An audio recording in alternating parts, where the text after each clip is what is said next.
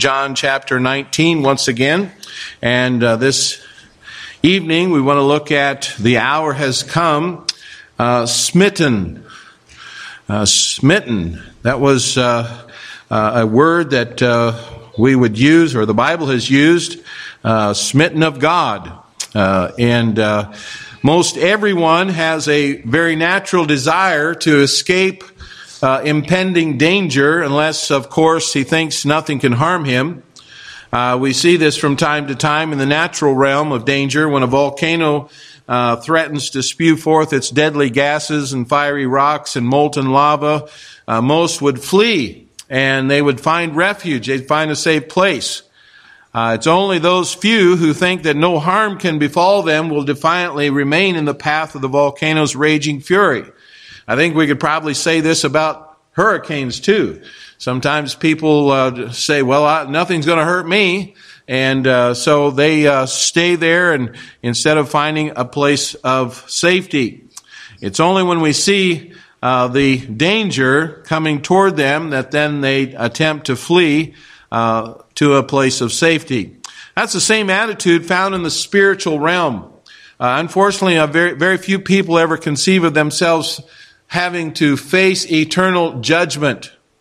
They don't think, well, I'm not going to stand before God and give an account for my sin. Their view of God is so low, and their exalted view of themselves is so high that they can bypass any need for salvation. So they sneer at the preaching of the cross. They sleep their way through discussions on divine judgment. They refuse to look at their sin against the purity of God's holiness. They ignore the ominous warnings of God's law. And something different happens when a man comes to some consciousness of his sins. For then he will find himself looking desperately for a refuge from the stormy fire of judgment heading his way. And as long as he thinks nothing of his sin or thinks nothing of divine judgment, then he'll see no real need for a refuge from divine wrath. But when the sense of sin overwhelms him, and when he becomes painfully aware of his own enmity with God and his certain expectation of judgment, the message of the cross of Christ finally makes sense. Now, there are some novel ideas that surround the crucifixion of the Lord. Millions who own no portion of the sacrifice on the cross will parade the cross as a quaint religious symbol. Crosses adorn necks, ears, clothing, buildings. Polite discussions on the crucifixion even take up on the conversation on Good Friday. But I wonder how many really understand the meaning of the cross of Jesus Christ. How many understand the reason for the cross and its necessity for the salvation of sinners? Because it's only the cross of Jesus Christ that sinners can find refuge from the judgment of God. So we want to consider the sacrifice offered for sinners upon the cross. Notice, first of all, it was a willing sacrifice. I think we must never view the scenes of the Lord's crucifixion as being outside the control of God. There are no mistakes operating in the arrest, the trial, the suffering, the death of Jesus Christ. All of this was for according to divine purpose. And that purpose had that was the eternal salvation of sinners. And John ends his explanation of the trial before Pilate with these words. He says, "Then delivered he him therefore unto them to be crucified." Now, did a mere man deliver the Son of God into the hands of the executioners? Well, yes, but only because of the preordained plan of God. This was not just a man exerting his authority over God, but this was God the Son giving himself into the hands of sinful men to carry out the eternal counsels of the Godhead. Now, the Roman executioners probably would have been a squad of 4 or so soldiers under the command of a centurion, took Jesus from Pilate for the purpose of crucifying him. It says here, "And they took Jesus and led him away, and he, bearing his cross, went forth unto a place called the place of the skull," which is called in Hebrew Golgotha.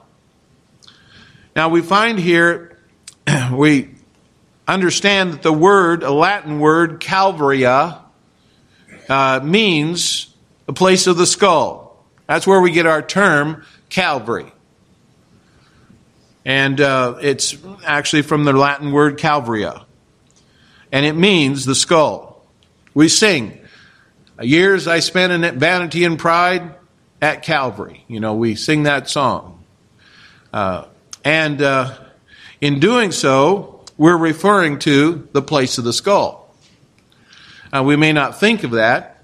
You know, when we think of Calvary, we usually think of the cross. But the word Calvary has to do with the place where the cross was put. It was not a pretty place. It wasn't a sort of place you would go for a family picnic. It was painted with the blood of criminals who regularly died upon the Roman crosses. It was worn with the bare feet of men, criminals stripped naked to further shame them before the masses of people that would watch. And as they were unwillingly walked to their death, no one wanted to go to Calvary except one.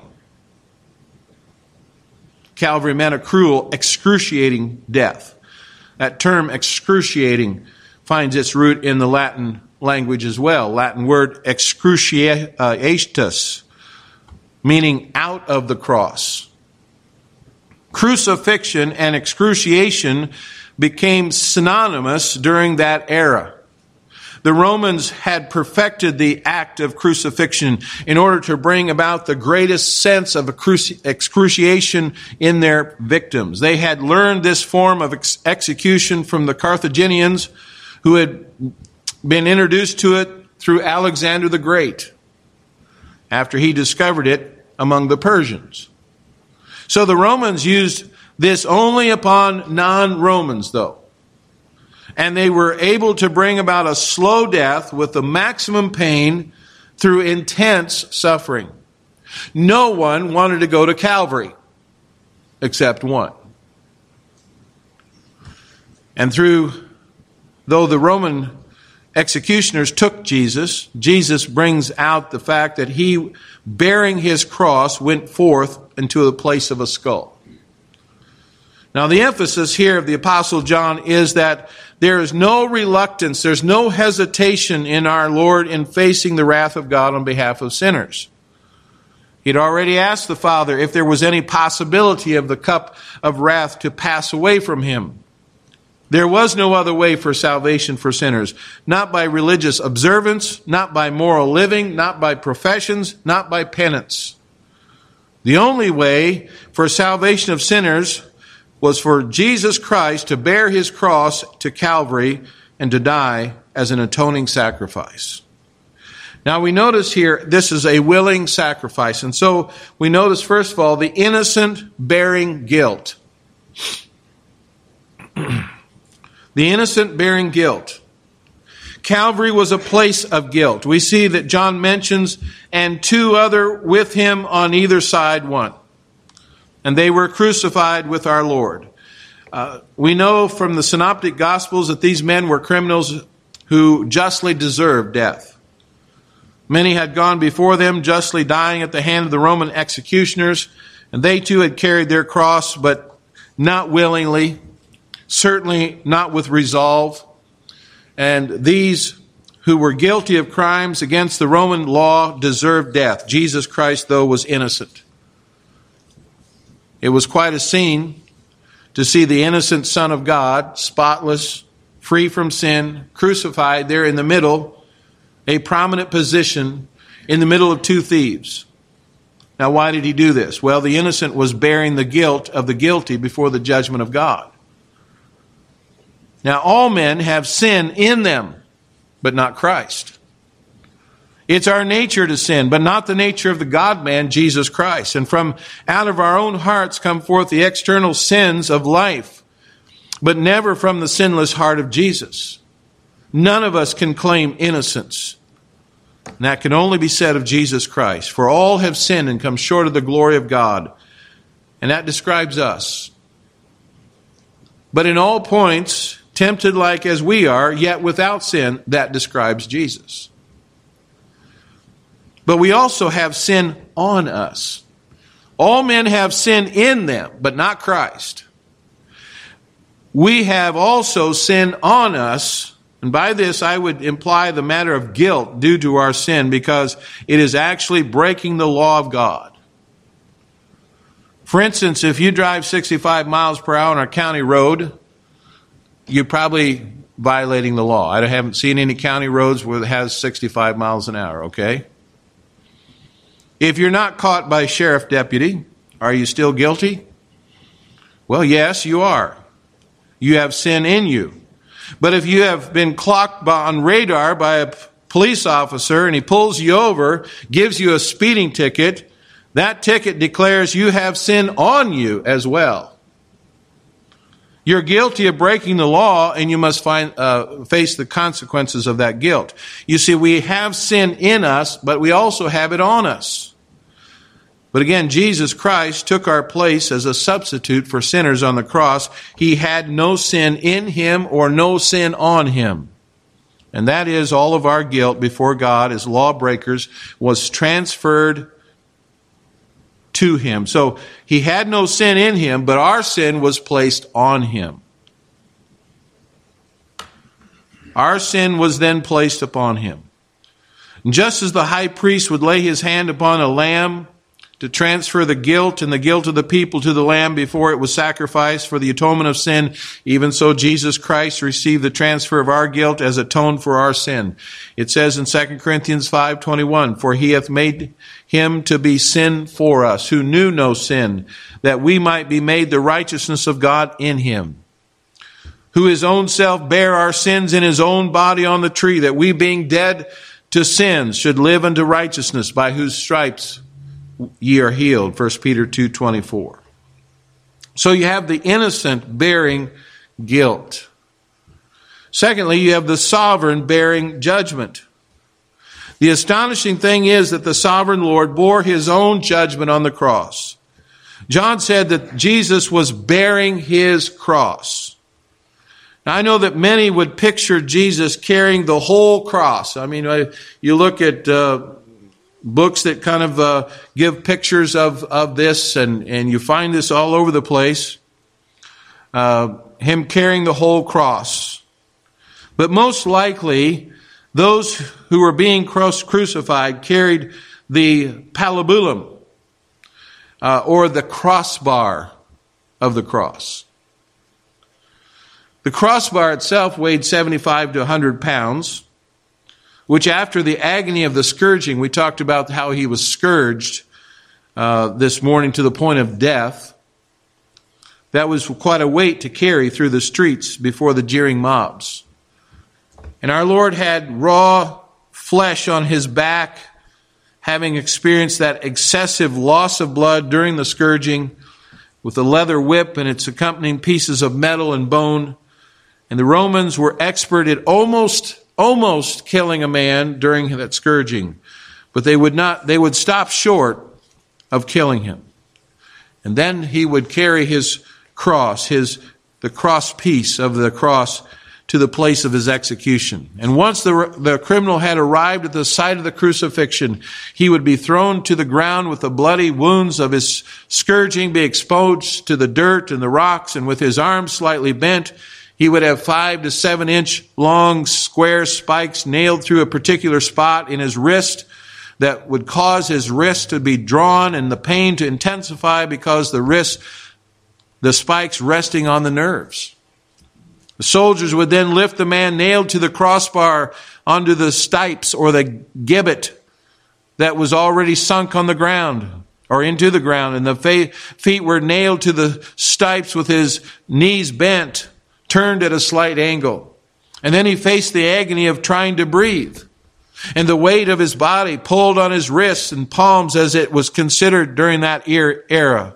It actually caused a reversal of normal breathing, so that when we actively inhale and passively exhale, victims of the crucifixion passively inhale and actively exhale. And what this meant was that for a victim to exhale, he had to pull himself up on his nail-spiked hands, and he had to push himself up with his nail-spiked feet so that his diaphragm could engage long enough to exhale the air from his lungs. And when he dropped back down, his lungs would fill with air, and he faced the same agonizing process. And all the while, his bloody back was rubbing up and down the wooden stipes, and while the pain shooting through his arms and shoulders and feet and legs were like painful bolts of lightning striking again and again and again. Was this simply a matter of Jesus seeking to show us how to live sacrificially? No. It was the God of the universe, the God the sovereign, the mighty Lord, the judge of all men, receiving his own judgment against sinners on behalf of sinners. As Paul put it, Christ hath redeemed us from the curse of the law, being made a curse for us. For it is written, cursed is everyone that hangeth on a tree. It's Jesus Christ accomplishing the work which the Father gave him to do. And it's so easy sometimes to just kind of gloss over that and not really think of the suffering that he went through. We think of the cross. We don't think of the agony and the suffering. We don't consider the weight of our sin against God and the mercy of God, though, in forgiving us and removing that enmity between us. So it was a willing sacrifice. Secondly, it was a necessary sacrifice. Again, why not just bypass the cross? I mentioned this morning, why not just send Jesus to some remote island off by himself? Well, it was obviously a horrible instrument of suffering and torture. And why did the Son of God have to suffer the cross? I already have quoted Galatians 3:13, where it said, Christ hath redeemed us from the curse of the law, being made a curse for us, for it is written, cursed is everyone that hangeth on a tree. It was necessary for Jesus Christ to become a curse for us. In God the Father's eyes, Jesus became our substitute. Isaiah says, surely he hath borne our griefs and carried our sorrows, and yet we did esteem him stricken, smitten of God, and afflicted. And the Lord hath laid on him the iniquity of us all, yet it pleased the Lord to bruise him. He hath put him to grief. Once our iniquity had fallen upon Jesus Christ, the justice of God demanded that he bear the full weight of divine judgment against sinners. Now, the language of both the Old Testament and the New Testament in regard to sacrifices, and particularly in regard to Christ's death, is that it's substitutionary. The animals that were offered sacrificially upon the altar in ancient Israel's temple had no sin of their own. They were substitutes that pointed to the only sufficient substitute, Jesus Christ. And it was necessary for a sacrifice to bear the judgment of God's justice so that he might be just in giving life to the sinner. So this necessary sacrifice was, first of all, we notice my crimes. And it's the songwriter, Isaac Watts, who captured the necessity of the sacrifice of Jesus in his hymn, At the Cross. Alas, and did my Savior bleed, and did my sovereign die? Would he devote that sacred head for such a worm as I? Was it for crimes that I have done he groaned upon the tree? Amazing pity, grace unknown, and love beyond degree. Yes, it was for the crimes that I have done he groaned upon the tree. There's an amazing message of the gospel of Jesus Christ. It is my crimes, it's your crimes, that is our sinful breach of God's righteousness that brought our great substitute to that cross. And there the justice of God was settled for eternity. And we can't add one drop to our salvation. We cannot make one contribution to our eternity through efforts of our own hands. The full measure of God's demand for justice was met by Jesus Christ at the cross. Apart from his substitutionary work on the cross, we must face all the wrath and judgment of God towards sinners. Again, then, John here captures in very simple words where they crucified him. Think about that for a moment. Where they crucified him. For it was all of us who deserved more than dying by crucifixion. We deserve the eternity of God's judgment, the furious storm of his wrath forever, because we have dared to sin against our Creator and Sovereign, who is infinitely holy. And by nature we are children of wrath, as Paul expresses it in Ephesians chapter 2. The whole human race stands under the wrath of God because of our fall in Adam. And we have heaped judgment upon judgment because of our following in the likeness of Adam and with our sin. Wouldn't you rather have a right relationship with God? Wouldn't you want to be on the receiving end of life rather than on judgment end? Well, then your crimes required the cross. Your guilt was so great, God's judgment so sure, the only cross of Jesus Christ is sufficient for God's justice to be satisfied and eternal life to be granted. So it is my crimes that sent him to the cross. But we also notice in the necessity of sacrifice his righteousness. Jesus had already told those who clamored after him, "Except your righteousness should exceed the righteousness of the scribes and Pharisees, ye shall in no case enter into the kingdom of heaven." Now, where do you get righteousness like that? The kind that exceeds, surpasses, that overflows like a river out of its banks, the kind of diligent righteousness of scribes and Pharisees. Now, he was not speaking of simply being a good person. He was speaking of a righteousness that would give you right standing before the eternal throne of justice, before the lawgiver, the judge of the universe. And again, this phrase, where they crucified him, our only hope before a just God whose character of justice would be even the same even if he had never created man or angels, is the righteousness of Jesus Christ.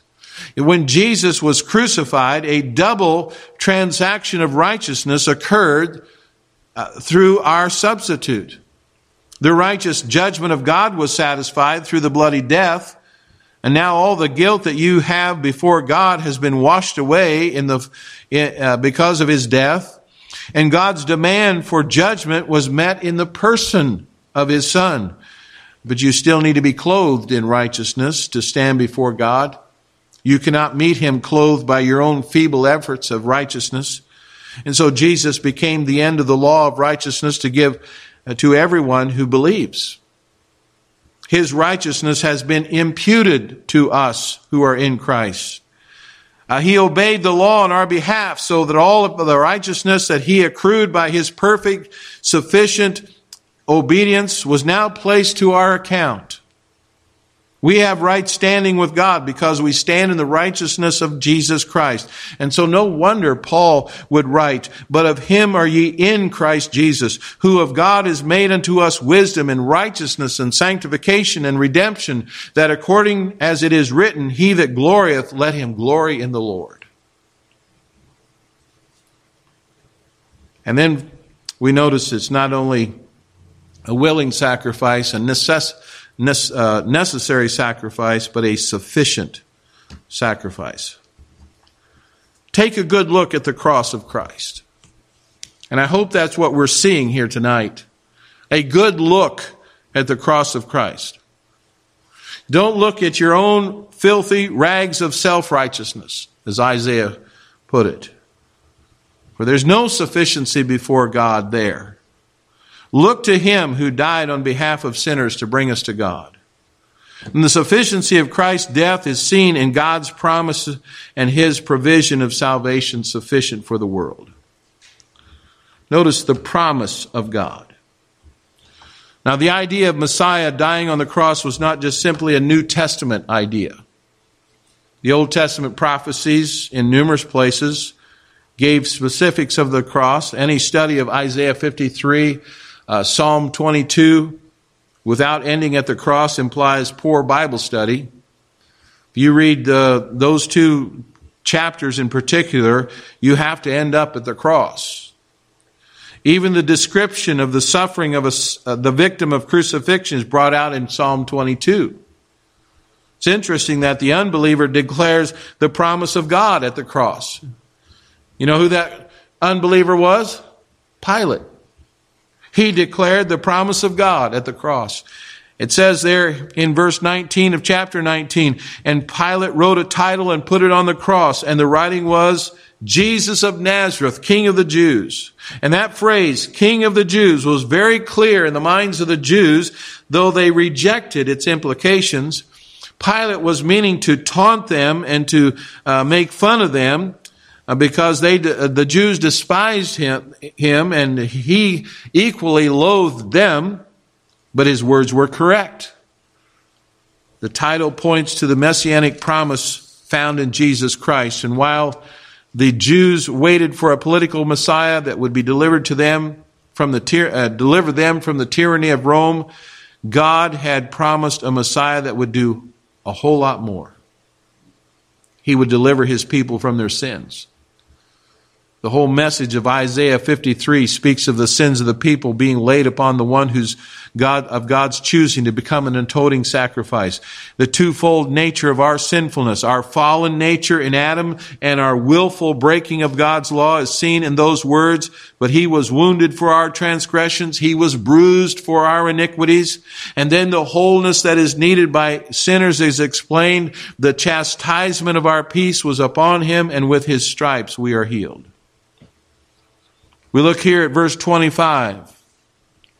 John ties the prophetic words of Old Testament to the details of the crucifixion by quoting Psalm 22, verse 18. And they said, therefore, among themselves, let us not rend it, but cast lots for it, whose it shall be. And the scripture might be fulfilled, which saith, they parted my raiment among them, and for my vesture they did cast lots. These things, therefore, the soldiers did. Obviously, the Roman soldiers hadn't checked the Old Testament before they did that. They didn't say, let's have a Bible study and let's go see what Psalm 22 says. No, they were fulfilling what had been given to us by the psalmist. They were following the normal pattern of dividing the victim's clothing among executioners, while John saw this as a fulfillment of prophetic description of a small detail at the crucifixion. And it was spoken by David 1,000 years earlier. Now, in studying the other Gospels, it's clear that the writers saw the details of the crucifixion prophesied earlier in the Old Testament. And while the purpose of our study tonight is not to look at all those passages, it does point to a very important truth. The problem of man's enmity with God has been present since the fall of Adam.